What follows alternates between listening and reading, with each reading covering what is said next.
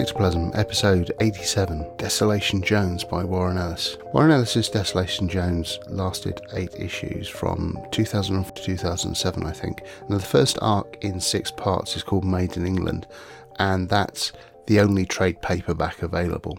There was a second arc, issues 7 and 8, called To Be in England, and that was abandoned 2 issues in. And that's a shame because it features a very interesting plot around Philip K. Dick, and the illustration in both is gorgeous and stylish. J.H. Williams III did issues 1 to 6, and Daniel Zissel, I hope I've pronounced that right, did 7 to 8. I know that a lot of people prefer 1 to 6, the artwork in that. It's slightly more abstract in 7 and 8, but I still dig it a lot, and it still does this sort of very bright, intense colours and colour fields thing. So I think the style it continues throughout the series. If you can find 7 and 8 and you've liked 1 to 6, they are worth seeking out. But just bear in mind, it's going to be ending on a cliffhanger.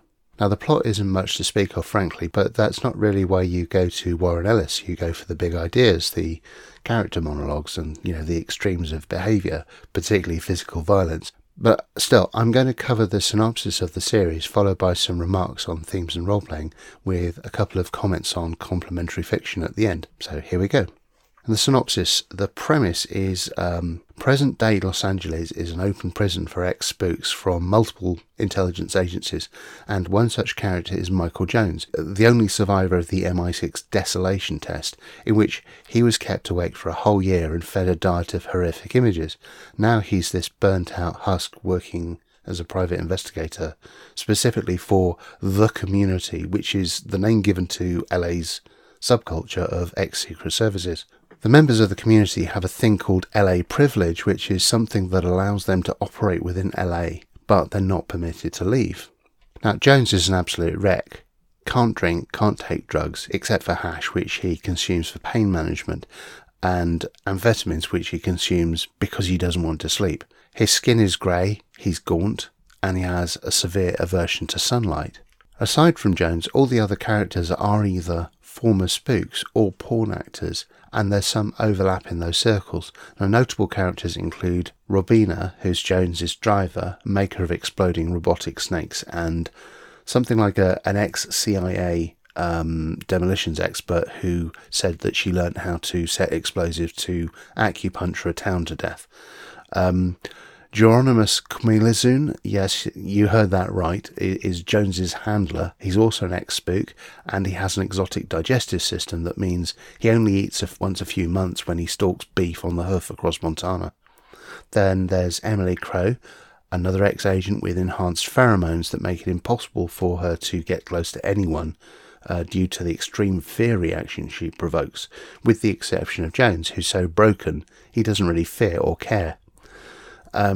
As Tapper, the spook paramedic, Colonel Nye is the client in this story, and his 3 daughters, who's one of whom's an agent, one who's an artist, and one's a rebellious teen who's basically the source of the plot.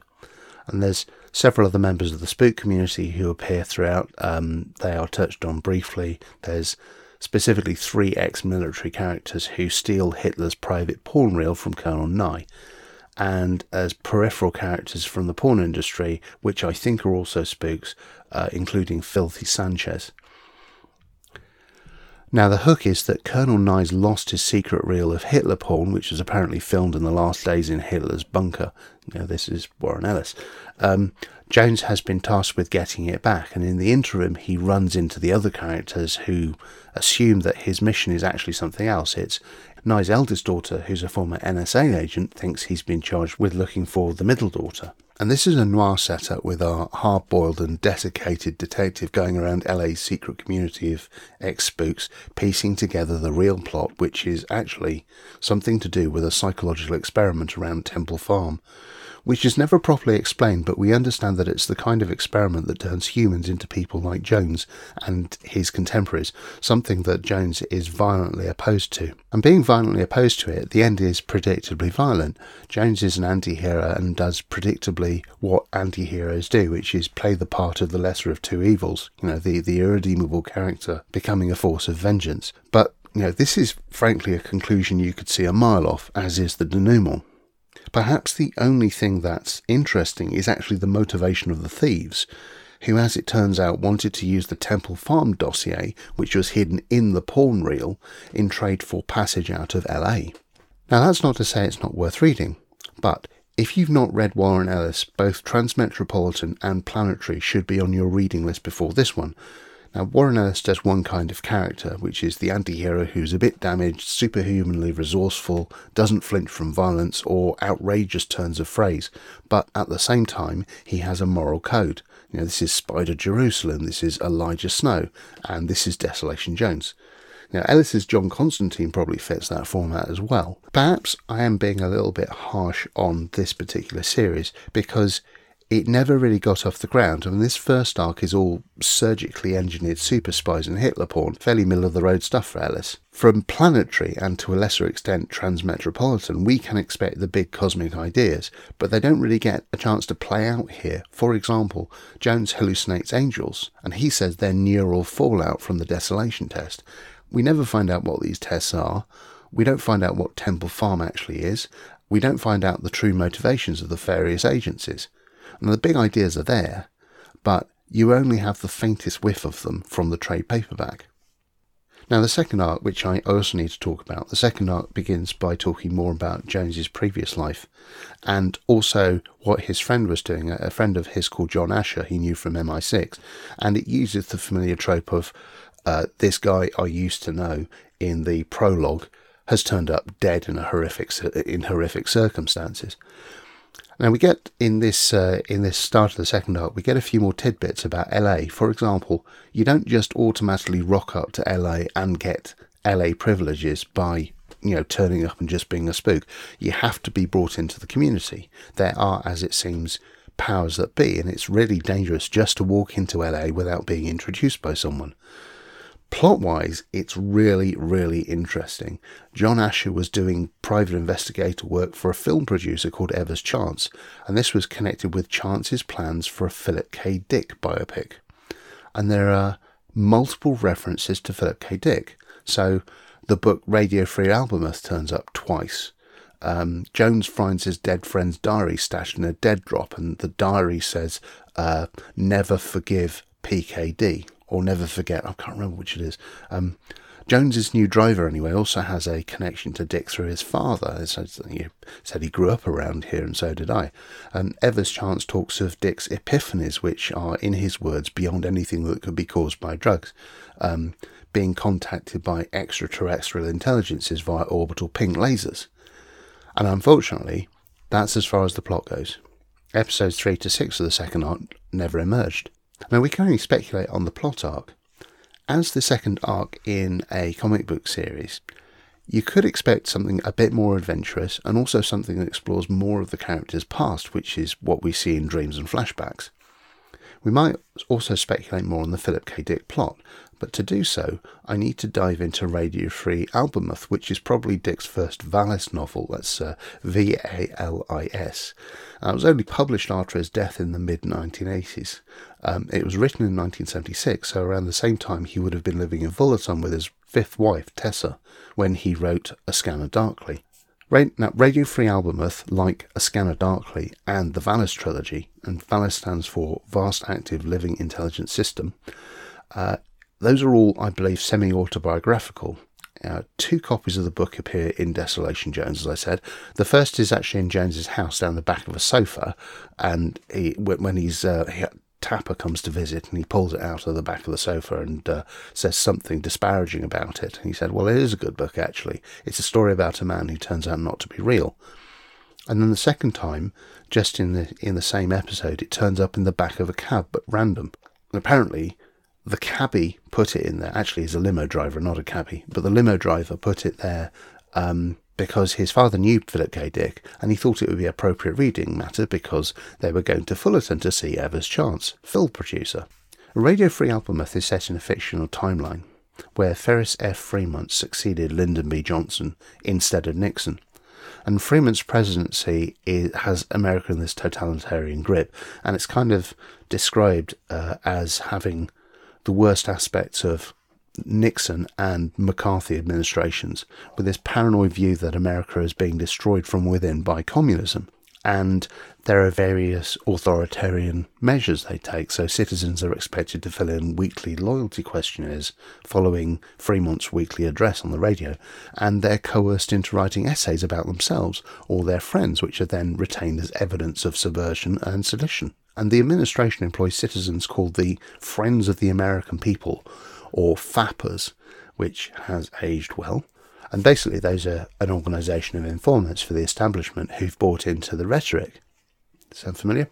Anyway, against the establishment we have the agents of Valis, who are also identified by the establishment as Aramchek, which is supposedly an organisation with seemingly no leaders. The word Aramchek is actually found embedded in the road service at Placentia in Orange County, where the protagonists now live and where Fremont apparently grew up. And later in the novel it actually turns out to be the birth name of one of the agents of Valis. So Valis is a scientific and humanist expression of God, and it may even be God, and it comes from Dick's own perspective on Christianity. It communicates with agents through tight beam pink lasers from an orbital satellite, and it originates from planetary bodies near Fomalhaut, whose true name is Albemuth, hence the title. And the agents of Valis are receiving broadcasts which manifest in the form of prophetic dreams, as well as superhuman healing powers. Now, the novel features Philip K. Dick as a protagonist and makes reference to his works and even the gossip around them, suggesting that the establishment's view of him as a drug fiend was dreamt up whole cloth by Harlan Ellison for Dangerous Visions, and certainly bits of it are amusingly self-deprecating. When the government finally catch up with Dick and frame him for treason, they announce that they plan to release further novels under his name that are actually pro-establishment, and he claims that his works are difficult to reduce to a formula. But then the establishment disagree and they produce a script that's ready to go called The Mind Screwers, which he and his cellmates called the worst marriage of Robert Heinlein and Clark Ashton Smith. It's also interesting structurally being written from the perspective of Dick, observing his friend Nicholas' apparent mental decline, and then proof that Nicholas is in fact in touch with Valis, before then switching to Nicholas, where the full extent of the conspiracy is explained, and then it goes back to Philip Dick for the final chapters. What does this have to do with Desolation, Jones? You're probably thinking by now, possibly impatiently. Well, first off, Evers Chance claims that the pink laser epiphanies that are described as happening to Nicholas in Radio Free Albemuth actually happened to Dick in real life. Chance also corroborates the claim that Dick's drug misuse is a completely fabricated reputation. But then there's the kicker in Radio Free Albemuth, which is that the current system of government, USA and USSR, are actually one and the same. Supposedly back in 70 AD, the Roman Empire consciously subdivided itself for administrative purposes. President Fremont is both a US patriot and a communist spy. The true struggle in this setting is between the collective empire and Valis, which exists to liberate humanity from itself. And this took me all the way back to the very second episode, where Emily Crow makes this really interesting remark. She says that the various American agencies working abroad are all basically doing the same thing, and they're all competing with each other. And the only difference is the moral culture that they come from. They could conceivably be from the same single entity. The same entity that grants LA privileges to all kinds of agents, regardless of origin. And then there are Gnostic parallels in both the book and the comic. And in the latter case, LA is the earthly physical prison that confines all kinds of wicked people who might be Zoroastrian devils. There's the 3 ex-military types trying to buy their way out of LA with the Temple Farm dossiers. And there's even Geronimus Cornelissen, who is connected to everyone, and also is the only agent able to leave LA to satisfy his physical needs. There's even the theme of physical modifications of agents that, far from making their lives easier, actually just make everything worse for them. Now, who knows what points Ellis might have made if this second arc had been finished. It might have been spectacular. Although, given that the first arc is based on the Big Sleep, the answer might have been more mundane. Anyway, I will now talk about themes in role-playing.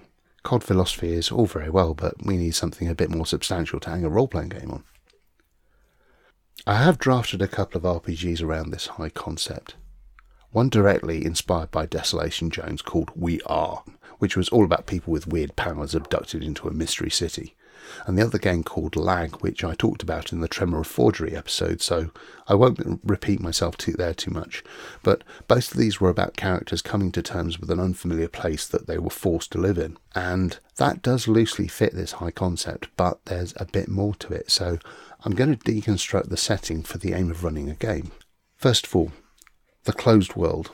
So your Los Angeles, or Interzone, or Alamaha, or Itrasby, or wherever you choose to play, is a closed world. A sandbox. It has defined boundaries beyond which the players can't go. Although, it is necessary to conceive of a world beyond those boundaries.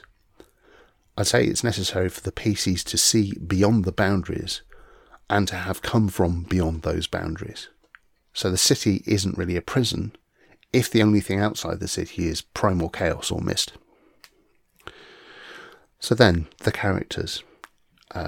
Normally for this genre of PCs dumped into a bounded sandbox, the scope is pretty broad. Certainly that's the case for the role-playing game Over the Edge. But for this specific setting, all the characters will be ex-spooks, which has some very specific effects on character generation. First of all, they've had adventures and experiences which are beyond what normal people could comprehend, let alone expect to see in their lifetime. They probably have scars, both physical and mental, to show for it, and most importantly, they may have done things or been involved with events of unspeakable violence or brutality. And because they're so outside a normal profession, so specialised, they move in a completely different world. They're hyper-competent. They may have trouble forming relationships with people who are, quote, normal, so they're only really able to form relationships with other spooks. Now, sure, they might interact with normal people, but it's not an equal relationship. Now, they work with the rich and powerful because they can solve particular problems, but those rich and powerful people are still aware of the person they're dealing with. They may also try to form relationships with normal citizens, but it's not an equal relationship either. They're in a position where they may be obligated to protect their mundane friends, as it were. And actually having normal friends is bad for the character because it's something their enemies can exploit. So with this in mind, you can imagine setting up your PC with a few things.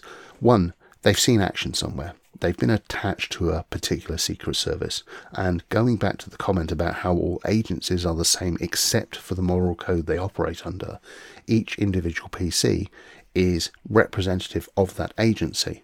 It's almost like your agency is a particular alignment. You run a straight line from the worst of the worst black ops to a relatively principled operatives, and then you stick your PC's agency on that line somewhere. And if you're going to express this agency, you might want to express it as a questionnaire which, answers which questions which lines they would and wouldn't cross. And I say again, this isn't the character's moral code, it's the agency's moral code that they come from. They've been a spook living that culture for so long that it is the way that they think. And one thing I wouldn't do in this game, though, is mechanise humanity. The way that Vampire Masquerade does. All of these ex-spooks are already burnt out. This isn't a spy game where you have to weigh your soul against the terrible things you're forced to do. That's all in the past. That's what brought you here. It's not something you dwell on in this game. It's just a reason for you being broken. Again, I say it's more like alignment. And this could just easily be a slice of life story. It could be like Being Human, except with spooks instead of reclusive urban fantasy types. The point is not to climb or descend the ladder of humanity. So moving on and taking a direct thematic note from Desolation Jones, we should talk about powers. Now, Warren Ellis seems to like a sort of scientific basis for powers. In Planetary, I think he refers to science heroes as opposed to superheroes. There's certainly a Science City one where they do supers experiments. and often these powers are as much of a curse as a boon, and the powers in Desolation Jones are just that. The key in this case is whatever agency the character comes from saw fit to make modifications to the agent, making them exceptionally powerful, but at a dreadful cost, like the cost of Jones' health and mental state. The neural fallout he refers to when he hallucinates angels. Or Geronimus's superhuman guts, which means he only has to eat 4 times a year, but when he does, he actually has to hunt down cows for a month, so it's not actually that much of a benefit. Or Emily Chloe's pheromones, which she said she underwent that surgery to make her a better agent, but it caused more problems than it actually solved.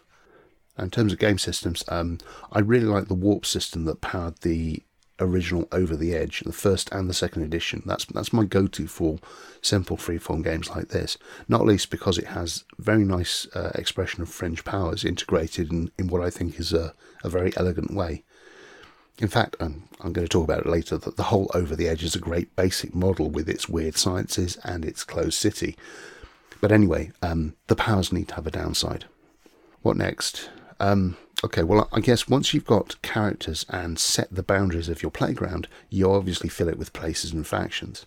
And for building a closed city, I would go back to the previous episodes I talked about for fantasy cities. I'll link them in the show notes. They might have fixed districts, or they might have a shifting landscape, such as in the Carpathian tools by Lars Grimoire, I think, based on M. John Harrison's Vericonium. I've modelled my city version around 3 tiers, with pawns and knights, bishops and rooks, and kings and queens. And the lowest tier will include the knights, and those would be the pre-season or the free agents. And the middle tier are bishops and rooks, that's your territory holders and faction leaders. And then the critical part is that all of these characters will be part of this extended network of ex-intelligence agencies, and the whole support structure is composed of these people. That's what the community is. Forget the ordinary citizens in the real world. This is a kind of underground city, kind of like Neverwhere, except completely made up of larger-than-life psychedelic murderers and otherwise amoral bastards. And this goes all the way to the top. The king and queen, the true rulers of your spook city, represent the top of the hierarchy. They may not be in total control, but the king is definitely in contact with the hidden controllers who dictate that this world is the way it is. And you topple that hierarchy and replace the king, you'll change the entire community. Which does raise the question, who has set all of this up? Who in Desolation Jones chooses to grant LA privileges? Why do they impose a penalty on those who choose to rock up to LA without formally announcing themselves? Are they the warders? Or are they offering sanctuary to the ex-agents? In which case, have they worked out a deal with some external force that would otherwise see those agents liquidated? I don't think this is a question you need to answer, although it might be a question that carries you from arc plot to arc plot. For example, in The Prisoner, which I'll talk about later. For now, just to round this bit off, what does actual play look like? How do you actually play this? So I think the default position is probably the investigation game, with the characters drawn into mysteries following a trail of clues. Maybe they're private investigators like Jones. And the fact that they used to be spooks doesn't necessarily dictate what they're doing now. They used to be agents, and therefore they had an allegiance to an agency or country. Now they're living their life on their own terms. And the only nation they can really still claim affinity to is LA's ex-agent community. Now, there could be some variance. For example, if you're going to play this, rather than just be an investigation game, you could split between drama and procedural scenes, as you would do in drama system like Hillfolk and Melandros.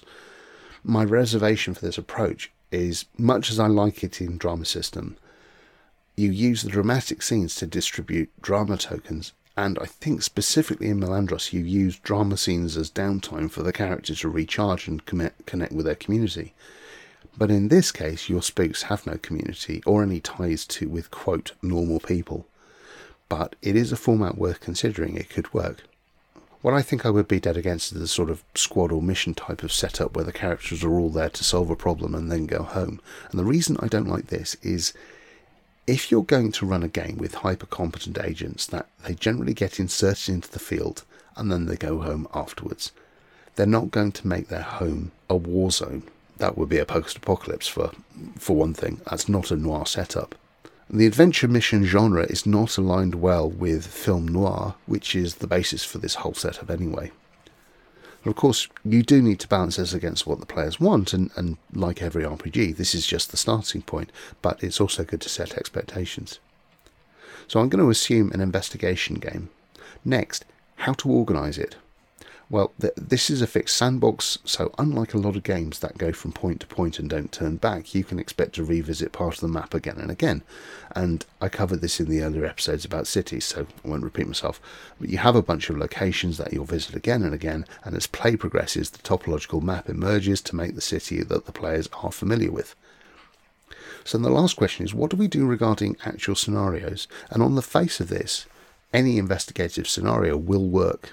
But there are a couple of caveats, I think. First, a fair number of Call of Cthulhu scenarios involve PCs passing through remote areas or otherwise visiting places they're not going to come back to, which doesn't work for the reasons of being a sandbox in a city. Second, and this is something to bear in mind more generally, the PCs have nowhere to go. They have to remain somewhere in the city, which makes it an issue if and when they antagonise other people, especially if those people have powerful allies. And there are a couple of other considerations, like how resources and people who aren't bound by LA privilege get in and out of the city. And the inference is that if you're part of the intelligence community, but you're not actually there by invitation from the powers that be, you could be punished or killed. So these higher-ups, whoever they are, must be monitoring what comes in and out. And that also has implications on the availability of firearms and weird tech. So if you like mechanics for how well connected you are, like a contact or credit rating, those could be applied to getting the resources you need. So those are the main structural elements about how I would structure the game. Aside from that, we do have things that what you might call colour, sort of mystical powers and bits of equipment, Jones's hallucinations from Neural Fallout. Those don't really matter in the end. They are ways of differentiating characters. They're ways of marking people as extraordinary, but one way or another, you can use a number of different ways to say, my character is extraordinarily capable. They know things that no one else does. But if you want to embrace things like the CIA bioengineering aspects and weird technology, this is still on brand. I am going to talk about several different RPGs in a bit, but generally, I would prefer to de-emphasize the weirdness and keep it on the down low in the way that, say, Over the Edge does it. But I can see a number of supers games working in this genre as well. Now, much as I really dislike Wild Talents, it is really comprehensive in its treatment of all things super. So it could be used for your surgically altered agents or weird sciences, and possibly the agencies they come from. I'm also not really a fate person, but I think Spirit of the Century might be a reasonable fit, although it does slide away from noir into pulp. I don't really feel I need to have that level of mechanical support in games, but I do think those are actually pretty good examples for the different high concepts that you could come out with. So since I've started talking about game examples, it's probably time to move on to the last segment of this episode and cover other media, and there's quite a bit of it. First of all, a couple of screen examples. The first is the film adaptation of Naked Lunch by David Cronenberg, starring Peter Weller as William Lee. It's not exactly a faithful adaptation, but it was always where my head was at when I was thinking about Over the Edge. And it's a great touchstone for this genre as well, although it does lean towards beat poetry and jazz. It's got this whole suggestion of secret agencies and therefore some kind of spy game that involves mugwumps, centipedes and Dr. Benway, but it's crucially also about an exile exploring a slightly alien society in Interzone. And the other screen title I want to mention is obviously The Prisoner, which is sufficiently complex that it might need its own episode. But I'll say, if you haven't watched The Prisoner, and if you haven't watched The Prisoner, why not? If you haven't watched The Prisoner, here are some cliff notes pertinent to comparing it with Desolation Jones. and thinking about this kind of game setup. Number 1, Patrick McGowan's character number 6 is apparently an agent who has resigned. He's abducted and taken to the village where everyone has a number, not a name. His captors claim that they want information, and they specifically want to know why he resigned, something they question through various episodes using psychological tricks that involve doppelgangers, actors to pretend to help him escape, complex internal village politics, and plots to sap his spirit. And he's kept captive in the village and encouraged to integrate into its society. So there are themes of conformity and trust in the hierarchy. Number 2 controls the village, but clearly answers to a hierarchy, and no one knows who number 1 is. So we have a closed society with defined boundaries, with implied subgroups within the primary society. And there's a bit too much to go into it for this episode, but structurally it's a really useful model. And that segues very neatly into my list of RPGs, top of which is GURPS Prisoner, which does a really handy job of deconstructing the prisoner for role-playing purposes. It is out of print, like so many good things are, but if you can get a copy, I don't know if it's available in PDF, it's worth having. Like GURPS New Sun, it's great for companion reading. The standout bits of GURPS Prisoner for role-playing purposes are, there's a section on prisoners, including what the different prisoners in the village are actually doing. Are they intelligence agents? Are they actually committed citizens? Are they actors whose roles morph? Are they members of the hierarchy in disguise? Are they scientists who want to study particular kinds of behaviour? And so on.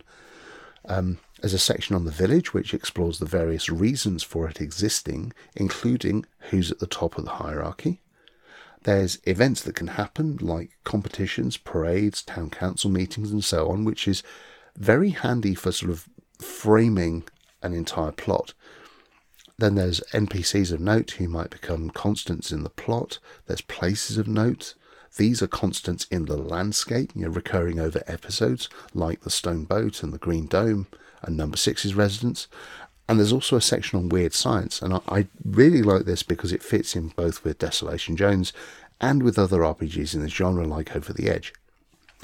There is also a section on how to structure adventures, and also a fun chapter on alternate realities, which could be both virtual realities, like the episodes Living in Harmony and The Girl Who Was Death. Worth noting that these are both holodeck puzzles designed to get Number 6 to drop his guard, and they're less useful here, although the advice is still solid. I've got a lot of time for GURPS supplements, much as I dislike the system. Nice layout with sidebars, usually thoughtfully researched and full of useful stuff. And since I'm talking about GURPS, there might be a couple of other useful supplements like GURPS Biotech, which seems to be the most appropriate for biologically altered super agents. If I were using GURPS for a game like this, I might take the approach in GURPS Cyberpunk and have a relatively low starting points, but allow a very high number of disadvantages. I think GURPS Cyberpunk allows twice as many as you'd normally allow, and that way players can get their powers for zero net cost, but they're forced to create really brutal downsides to their abilities, which is absolutely on the nose for Desolation Jones. That's if you want such a complex system to begin with, not really my thing, as I said before. Now, personally, I might take a more PBTA route and be very clear on the downsides of any superpowers or equipment, and then just activate those downsides as a hard MC move as and when, but that's my preference. And it has its own pitfalls designing something from the ground up like that. The next game I want to talk about is Jared Sorensen's Lacuna Part 1. And this has the same kind of tone of agents inserted into a mystery city. However, it's much more Matrix with a dash of Men in Black than The Prisoner, since it deals with a dream state that is the Blue City. But for the overall tone and feeling of characters being out of place, this is also a great one to take note of, and the mechanics are just lovely. Your sleeping agent has a heart rate, and every time you roll your dice to achieve something, you add the roll to your current beats per minute. The book is a work of art, I think, and there is some traditional GM-only knowledge in there. And actually thinking about it, Blue City could legitimately be a layer over a Desolation Jones-style Spooktown game. This in turn crosses over into an adjacent genre, that of agents who dive into an umbra to resolve real-world issues. This happens in the Persona video game, for example, and in Void Heart Symphony from UFO Press, which is a fairly recent and very interesting PBTA game. Slight tangent to this episode, but it's worth checking out. I'll link it in the show notes. Next. Conspiracy X 2.0, that's a Unisystem game. This has its own positives. For example, I like the way that the group point buys their base and resources. It's specifically interesting here for the rundown of fairly US-centric agencies, although these are much more to do with agencies like the Bureau of Alcohol, Tobacco and Firearms and the US Navy. A few fictional paranormal agencies. Might be worth sort of looking at that as a suggestion of what differentiates the agencies. Otherwise, it's a solid but I found unexciting system. But it's worth a read for that. What next? Hollow Point by VSCA. Possibly the first indie game I really fell in love with. But I've not had too much success running it. It certainly confounded the players when I ran it at Concrete Cow, and for a very good reason. Whilst the hard framing isn't a problem, the idea that you escalate each scene to violence almost immediately is totally at odds with what I would say is normal behaviour, which is to approach things with caution and curiosity, do investigation work and so on. Not only that, it has a very mechanical way of approaching information gathering and, most importantly, a back-to-front approach of actually engaging with any conflict. That is to say, you roll your die first, and then you interpret what you do based on what you rolled in that order. And I think this is kind of brilliant, but also terrible, because if you're not prepared for it, you have this massive decision-making speed bump in the middle of what is normally a fairly low engagement activity, i.e. you roll the dice to hit and cause damage. And if the playgroup are on the same page and have played it before, it's not a problem. But like I said, it's back to front. It's totally unintuitive. However, it stands out for the genre because you're playing hyper-competent spies and assassins, people so far above normal competence, exactly the sort of comic book characters you'd expect in this genre, and they resent having to team up with other people, which is a bonus. And did I mention the character sheet is a mortuary toe tag? Plus, the cover connects me directly to one of my favourite weird video games called Killer 7, which I'll mention a bit.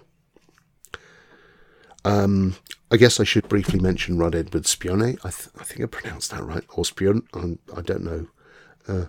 That's a spy game in Berlin. I mean, it's part game and part treatise on Cold War spy games. It's a game about spies, though, whereas we're talking about ex-spies. It may be tangentially interesting if you want to look at where your ex-spooks came from, and it is good. That's as far as I'm going to go with talking about spook fiction. Otherwise, there'd be so much more to talk about. So, moving on, the last two games are Idris Bay and Over the Edge. And I'm mentioning these together because they represent the kind of weird closed world that you might want to make your LA Underground into, and the idea of a secret society of ex-spooks fits right in with both, although it does lean more in the over-the-edges direction. Now, the sandbox Alamaja, I'm not sure, it has the benefit of being an island, so it's got natural borders, and it has a controlled means of entry. It does have these vibes of The Prisoner, as well as Naked Lunch, particularly the film. I've not actually read my 3rd edition copy of Over the Edge. I assume it's unchanged in terms of tone. Honestly, I don't really feel the need to. Although, like ever, I am glad that there's a new print version now that keeps the game alive. But anyway, that is my rundown of RPGs. So just the last bit of media I want to mention is Killer 7 by Suda51, and this is a video game that was released on the GameCube and PS2 around 2005. But it's actually available in a remastered form on Steam on Windows. Has been since 2018, and it's great. Suda51 later did No More Heroes on the Wii, which is possibly the listeners are slightly more likely to have heard of. But the GameCube version of Killer 7 is possibly one of my favourite games on any console. It's a rail shooter, which means you're moving on a linear track with shooting challenges along the rails, And it's this lovely cel-shaded anime aesthetic with a strange convoluted plot around a group of assassins who are probably all the same person fighting for world peace against the Head and Smile organisation. Certainly bits of Desolation Jones remind me of this style, especially when Jones' vision goes monochrome just before he does some unspeakably violent thing. Plot-wise, it's got spies and hidden masters and unclear motivations and backstories. I love it. You may or may not feel the same. But anyway, I think that is quite enough for this episode. Thank you so much for listening, and if you like it, spread the word. Music, as always, is by Chris Zabriskie. Bye-bye.